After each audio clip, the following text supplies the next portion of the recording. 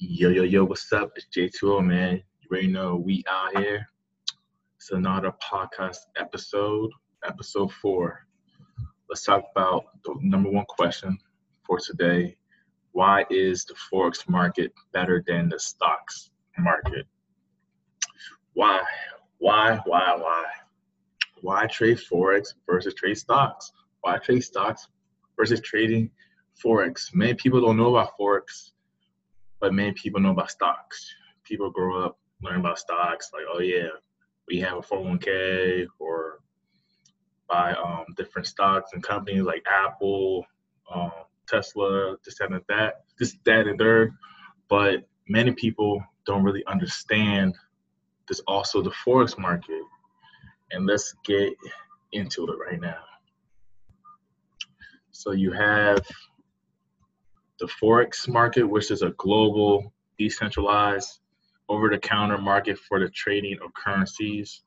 This market determines foreign exchange rates for every currency, includes all aspects of buying, selling, and exchanging currencies at current or determined prices. In terms of trading volume, is by far the largest market in the world, followed by the credit market.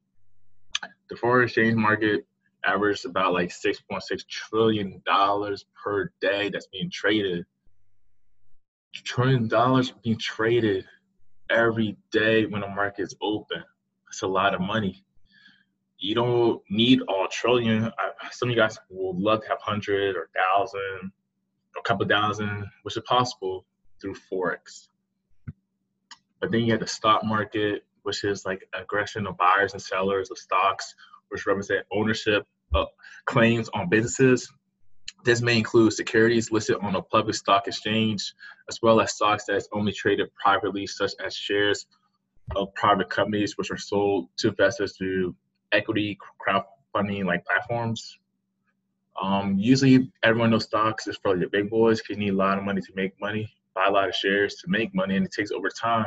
People that hold a stock for years, many people have stocks as a retirement goal where they buy a lot of shares.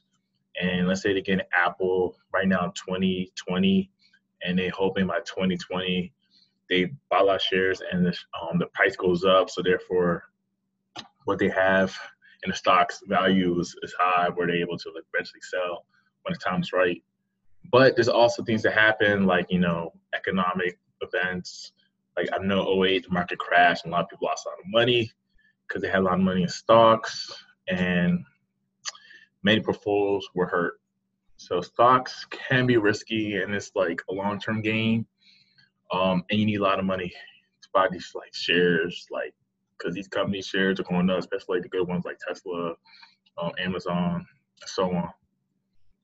But then if you want to know Forex for the stocks, the difference, stock trading involves buying and selling shares of individual companies, whereas Forex trading involves exchanging, buying, selling simultaneously between two different countries.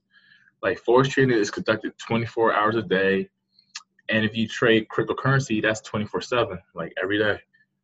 And for Forex trading, it's 24 hours a day, and contrasts to stock trading that operates on a much more limited time frame and is only during weekdays. Part of the reason for this is that Forex trading does not rely on any central exchange with a physical location, but rather occurs global over electronic communication networks. So electronically, people just make a transaction all over the world. That's why Forex is very, very lucrative.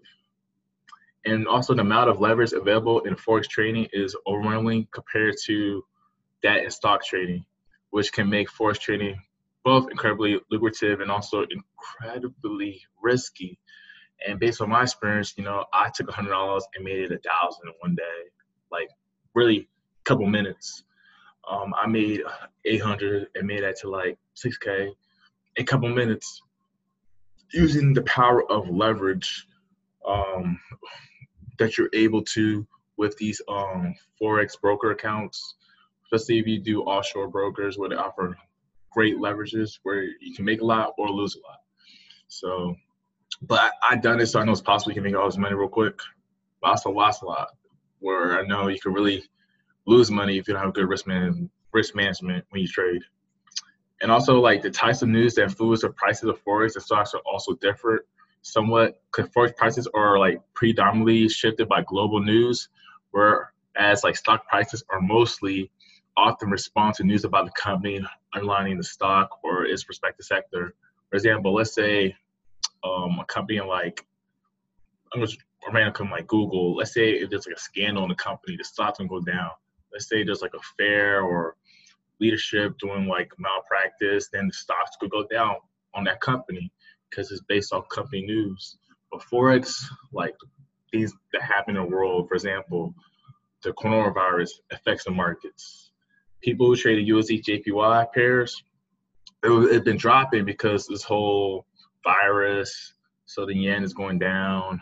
Gold's been going up, and the Dow. People trade the US 30, Dow Jones on the forex market. It's been dropping like crazy because of what's been happening with this like news and the global news and crisis.